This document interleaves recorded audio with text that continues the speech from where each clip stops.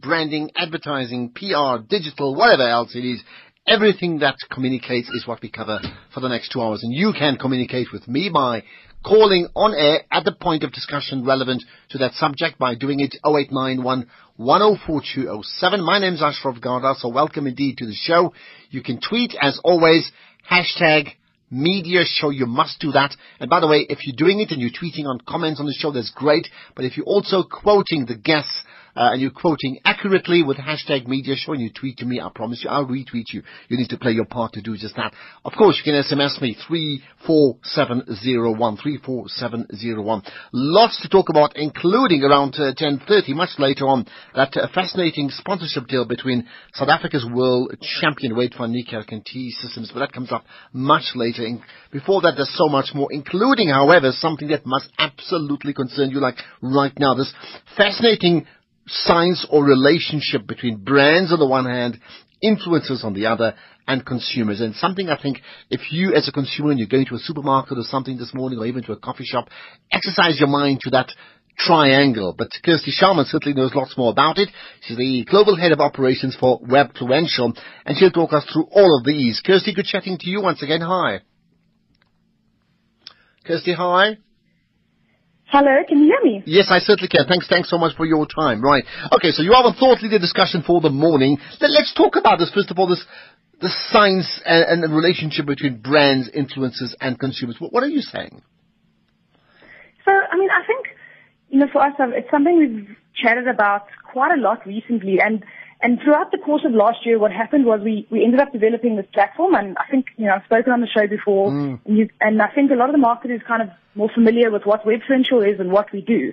And a really, really big drive for us this year is helping brands, helping influencers, and helping consumers understand the triangle and understand the science about sort of how to get all the metrics right. So something, and I think, I chatted at a conference earlier this week, but essentially what we're doing a lot of at the moment is the education thing. So if we look at campaigns that run through the platform, how do we use methods that have worked before, which talks about the art of influencer marketing. So how do we get the creative side right so that the audience is winning, the influencer is winning, and the brand is winning because they're meeting their business objectives?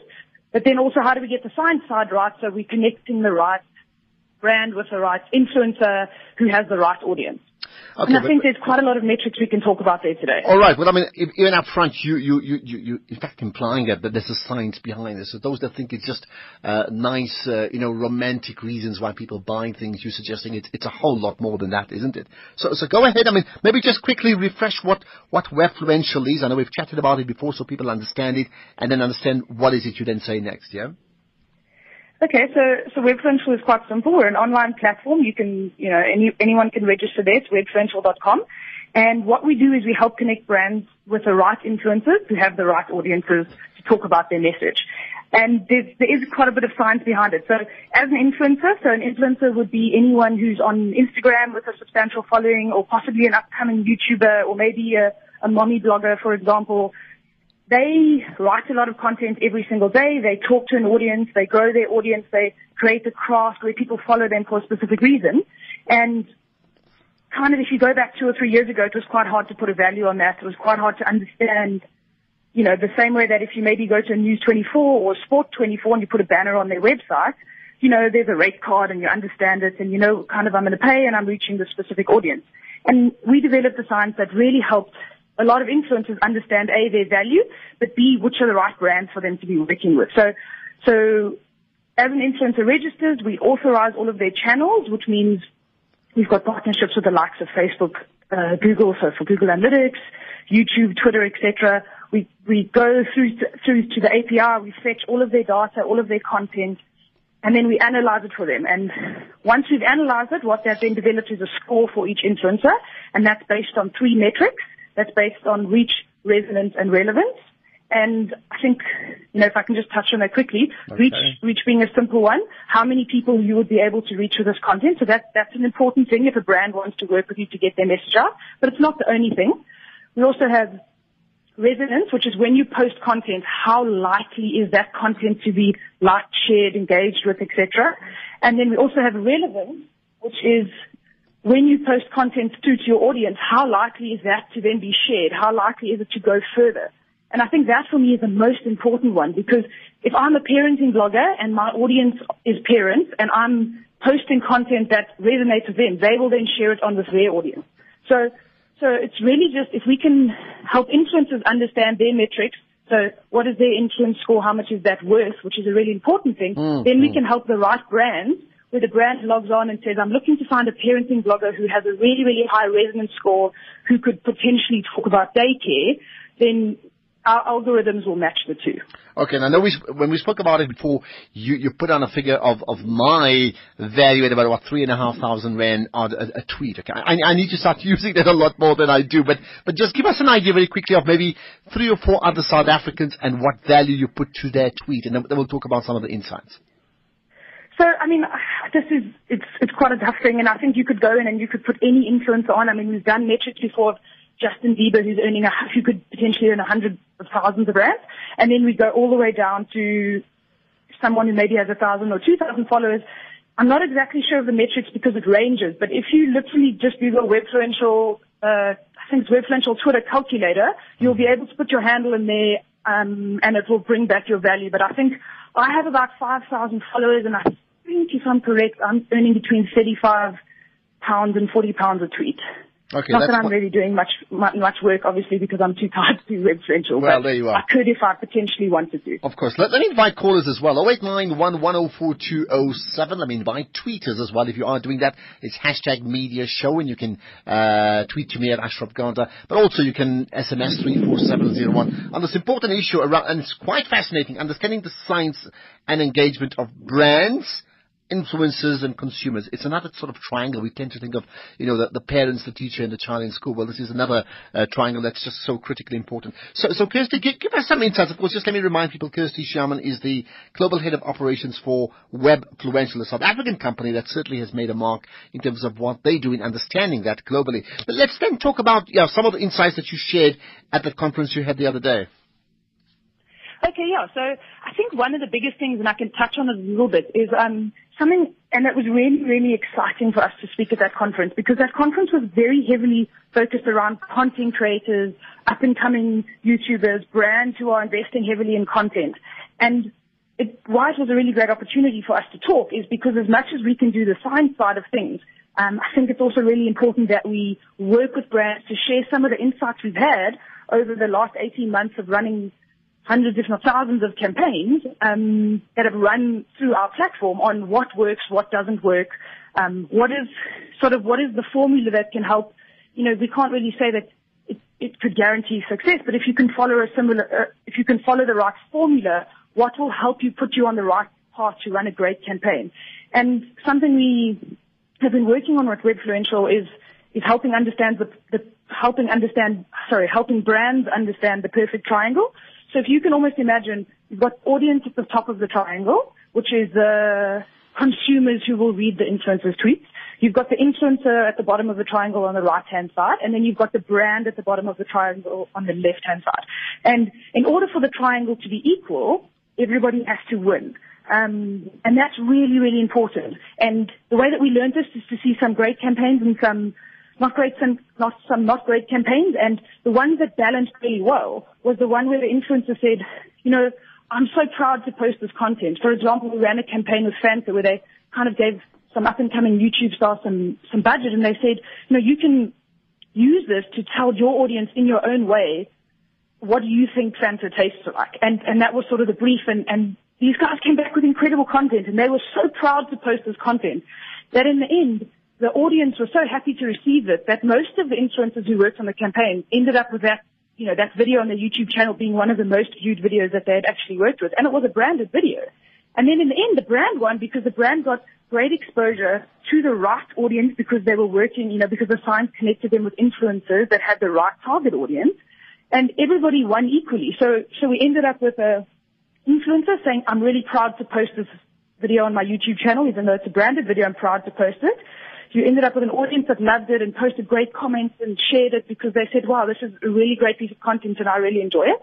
And then the brand won because they got lots of entries to the competition because a lot of other people saw the videos and thought that's a really great thing. Well, then you have to think, what does Fanta taste like to me? And, for us, that was a great metric of the triangle being equal because everybody was winning. Whereas if you go to a phase where a brand says, post a press release, for example, on your blog, and it says X and Y, Z, and the influencer's kind of like, oh, I'm a bit uncomfortable, and it's not really right for my audience, and they do it everywhere, and they maybe do it anyway. Not everybody's winning in the triangle, so the campaign is probably not likely to succeed because the influencer is posting something reluctantly. The audience is like, oh, this isn't really entertaining for me to read, but the brand is maybe winning because they're just putting their message up. So the triangle then is not equal. So that's really what I spoke quite a lot about. And then we also just gave a couple of stats on influencer marketing that we learned throughout the course of 2015. All right. And in terms of understanding that, let's then talk about just that. So key then clearly for a brand to deliver to a consumer is to cultivate that influencer relationship. Now, for many of us, maybe up to the last 10 years with the advent of social media and digitization of the whole marketing industry, or just about everything. In fact, it's been pretty straightforward, isn't it? The influencer has been, above the line advertising or below the line advertising with regard to PR. Things have now changed considerably. How then does a brand then get an influencer to embrace a brand intentionally or unintentionally so that they can then influence the consumer with regard to that brand in the first place? So I think if you almost look, the phase one of that would be how you would connect with the person, and that's what we will help brands do a lot. So a brand would log on to Webfluencial. You would put in there saying, I'm X brand, I'd like to speak to a specific audience, so males between this age and this age. Then sort of the next phase of that is what category. So maybe that's in the business or the marketing category. Then you say, okay, well, this is how much budget I have. Then you would say, I want to work with maybe 2 influencers. And then you would say, okay, search. And the system would go out and would look, and it would say, okay, well, these are possibly really, really relevant people to speak about this topic. So we're matching them on the relevant side. So if the influencer had to speak about this topic, it would be relevant to their audience. So we're kind of helping you put together the one side of the triangle. But then something that I think a lot of people are learning now, and it's such an important thing, is what is your job? What is your role as a brand or as a marketer in that equation? And your role is less about creating content, which is I think where a lot of the problems come in. Your role is about writing a really, really effective brief that will allow the influencer to share your branded message in the right tone. And that's really important. So it's a bit of a different dynamic. It used to say, okay, I'll go to my agency. My agency will produce content for me. We will then put that content on a media channel and we'll share it to an audience. And that kind of dynamic is changing a bit because you're going to an influencer and now instead of you creating the content, you are guiding them saying, okay, well, these are the 2 business objectives we want to meet. And I'm writing a really, really great brief so that they understand what we would like their audience to receive and the message that their audience would be able to benefit from. But then the content creation sits in a bit of a different place, which I think is a bit of an uncomfortable place for marketers, something we're learning to work with. Interesting one. I'll pick out some SMSs in just a second. 34701 talking about that relationship between the engagement. This is the science with regard to the engagement of brands, influencers, and consumers with Kirsty Sharman, the global head of operations for Webfluencial, and you can in fact follow Webfluencial as in WEBFLUENTIAL, but on Twitter it's the TI that _AL, by the way. Kirsty Sharman with us, right? So Kirsty, who's doing it well in practice then? Give me some examples. So we've got just over 3,000 clients now that use the Webfluencial platform, and we've got just over 8,000 influencers. And I think maybe if we can, highlight too, I think the Fanta campaign I spoke about, and if you almost just want to, if someone wants to hop over to Google and you just Google Fanta, the fuss, what's your flavor? Because the fuss is one of the influencers. There's a great example of a video, a YouTube campaign that did really, really well. So Fanta, I think for me was an exciting campaign that Webfluencial worked on because they really tested the triangle. They really put it into their place saying, okay, our job is to write an effective brief. Our job is not to make the content and then give it to the influencer. So we got to see great results of that campaign, and it was something that really helped us determine that triangle. Another client of ours that really testing the landscape is Vodacom. So we've been working with Vodacom now for the last 18 months. And as an early adopter of this sort of new trend, it's been a really exciting journey to walk with them, an exciting road to walk with them, because we've seen really, really great campaigns. If you actually head over to our website, there's a case study on our website for a Vodacom Deezer campaign that we ran, where Vodacom and their agencies, I think it was Glue and Cerebro at the time, worked with us saying, we've done this partnership with this music streaming app Deezer, and what we would like to do is we would like to get people to download the app. So it's a really great app, and it would really benefit a lot of our consumers if they could download it, but we're not really too sure how to get them to download it. So they did a whole bunch of other marketing as well, and they kind of went to influencers and they said, what do you think you could do that could help us with this mission? And what the influencer said was, okay, well, it wouldn't really be great for us to just do a blog post or a social post that said, hey, audience, please download this app. But what if we create playlists that are really, really relevant to the people who follow us, and you have to listen to the playlists on Deezer? So, for example, we had a parenting blogger saying, these are the top 10 songs that you could play with your kid on the way to school. These are the top 10 songs that, I listen to in the car. So she took together, and this is it's all organic and it's all real. It's not something that's made up, She does drive to school every day with her child in the back, and she does have a playlist that she listens to. So she put it on Deezer, and she said, well, this is my favorite playlist. And then what happened is a lot of other parenting, audiences that were following her were saying, okay, well, I actually want to listen to what songs you put on in the car. So then they ended up downloading the app so that they could listen to the playlist. And, essentially it was just a great metric for us to be able to help everybody win in the triangle again. So I think that was an exciting one for us. We've done some great work, weirdly enough, with some brands that you probably wouldn't think so exciting. It's been a great journey for us. When we started Webfluencial, we kind of thought a lot, we're going to work with brands like Red Bull, and we're going to work with all these really exciting brands. But, the brands that really benefit the most from influencer marketing are brands that maybe aren't so exciting. They're brands that need a bit of help getting positive conversations happening in the online world. How, to what degree then? And obviously your influencer marketing, in terms of Webfluencial is one part of a massive industry, but, taking your example, to what degree then are you and others like you rewriting the rules for all sorts of engagement, not just through classic influencer marketing, but even through, above the line advertising? To what degree has this disrupted the industry where we may see a complete rethink about how we all engage, in that triangle that we spoke about? So, I think, if I definitely look at it, if you would look at the first industry that we were disrupting, I would definitely say it was probably along the lines of the PR industry. That would be the first place. And then where we play a lot of now is in the paid media industry. So again, it's the outdoor budgets, the digital budgets. But essentially what we say a lot of is that, and I don't, I kind of say this, and I think it's normal that a lot of people will understand it, but it's really, really important for us as marketers to understand is that consumers are changing.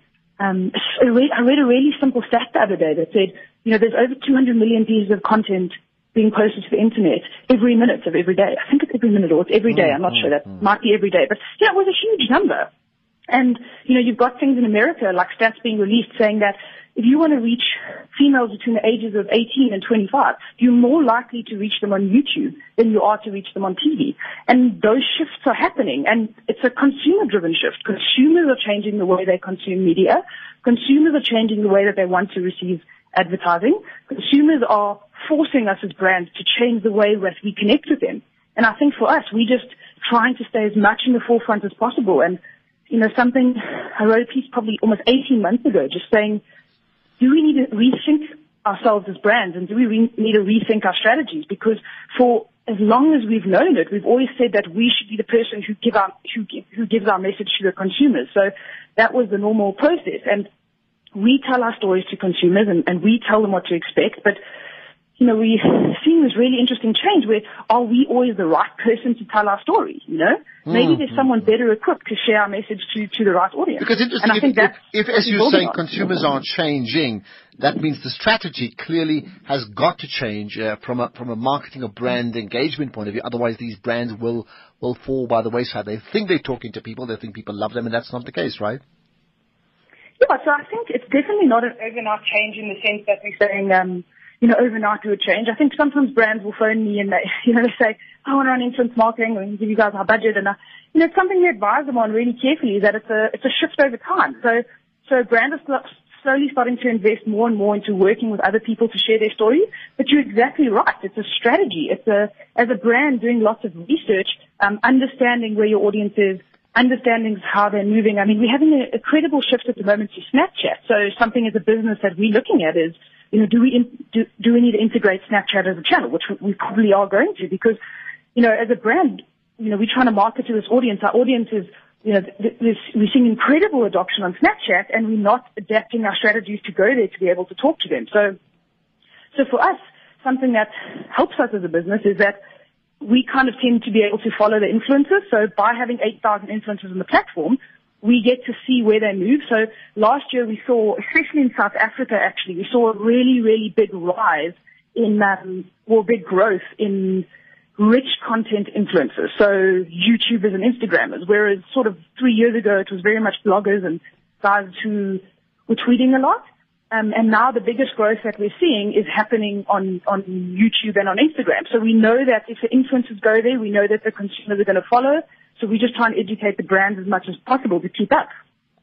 And, all right, so that influence, would that mean, when we talk about Instagram, instantly people think about a younger audience. Someone has thrown in things like a vlogger or sort of a video blogger as opposed to traditional, very academic blogs that others may put in. Does that then differ in terms of ages? What I'm saying is, are you seeing the vloggers and the consumers of these different platforms on Instagram and YouTube, are they always younger, or in fact they're younger, older, and just about everybody else as well? What I'm trying to determine as I talk to you is that the listener listening in, are they thinking we're talking about something that's not their business if they're over 40 or over 50, or in fact it concerns them as well? So, yeah, and I think that's interesting stuff. So we do get to see the ages, and I think definitely you see brands shift more of their budget if they're trying to reach younger consumers when they work with Webfluencial. Weirdly enough, a lot of the campaigns that we run actually on Facebook allow us to reach our audience. There will be so much, phone keeps beeping, but it's Twitter. If we look at Facebook, that allows us to then reach an older audience. So we kind of just sort of play it by ear, and the brand will say to us, well, this is the sort of audience that we want to reach. So we want to reach females between the ages of, let's say, 35 and 50. That would be your target audience for your campaign. The system will then bring up the influencers that are right to meet that audience. But I do kind of tend to agree with you in the sense that we are playing more sort of in the younger, I would say, like 18 to 35 space. But we are growing and we are moving. If you look at a lot of like parenting influencers, a lot of business influencers, they tend to have a bit of an older audience. But a lot of the guys who are on the platform, I'd probably say about 70% of our influencers are under the age of 35. It's not to say that we wouldn't be able to help with a campaign that had an older audience. It would maybe just be to say that it wouldn't be, you maybe wouldn't shift as much of your budget towards influencers. Yeah. Is there an X factor that we haven't spoken about that you'd like to bring to our attention? So I think, let me almost just, if I just run and have a look at the quiz that I did last week. So what was a really interesting fact? So something that I chatted to the audience about last week, this week at the Possible Conference, which seemed to be a slide that got lots of interaction, was we just looked at the statistics. So we took 6 months of searches from June to December last year, and we went and said, if you look at Webfluencial as a marketplace, so if you have 3,000 marketers on the side who are searching to connect with influencers, and then on the right-hand side you have 8,000 influencers who are looking to collaborate with brands. Where's the search happening? So where is there supply and where is there demand?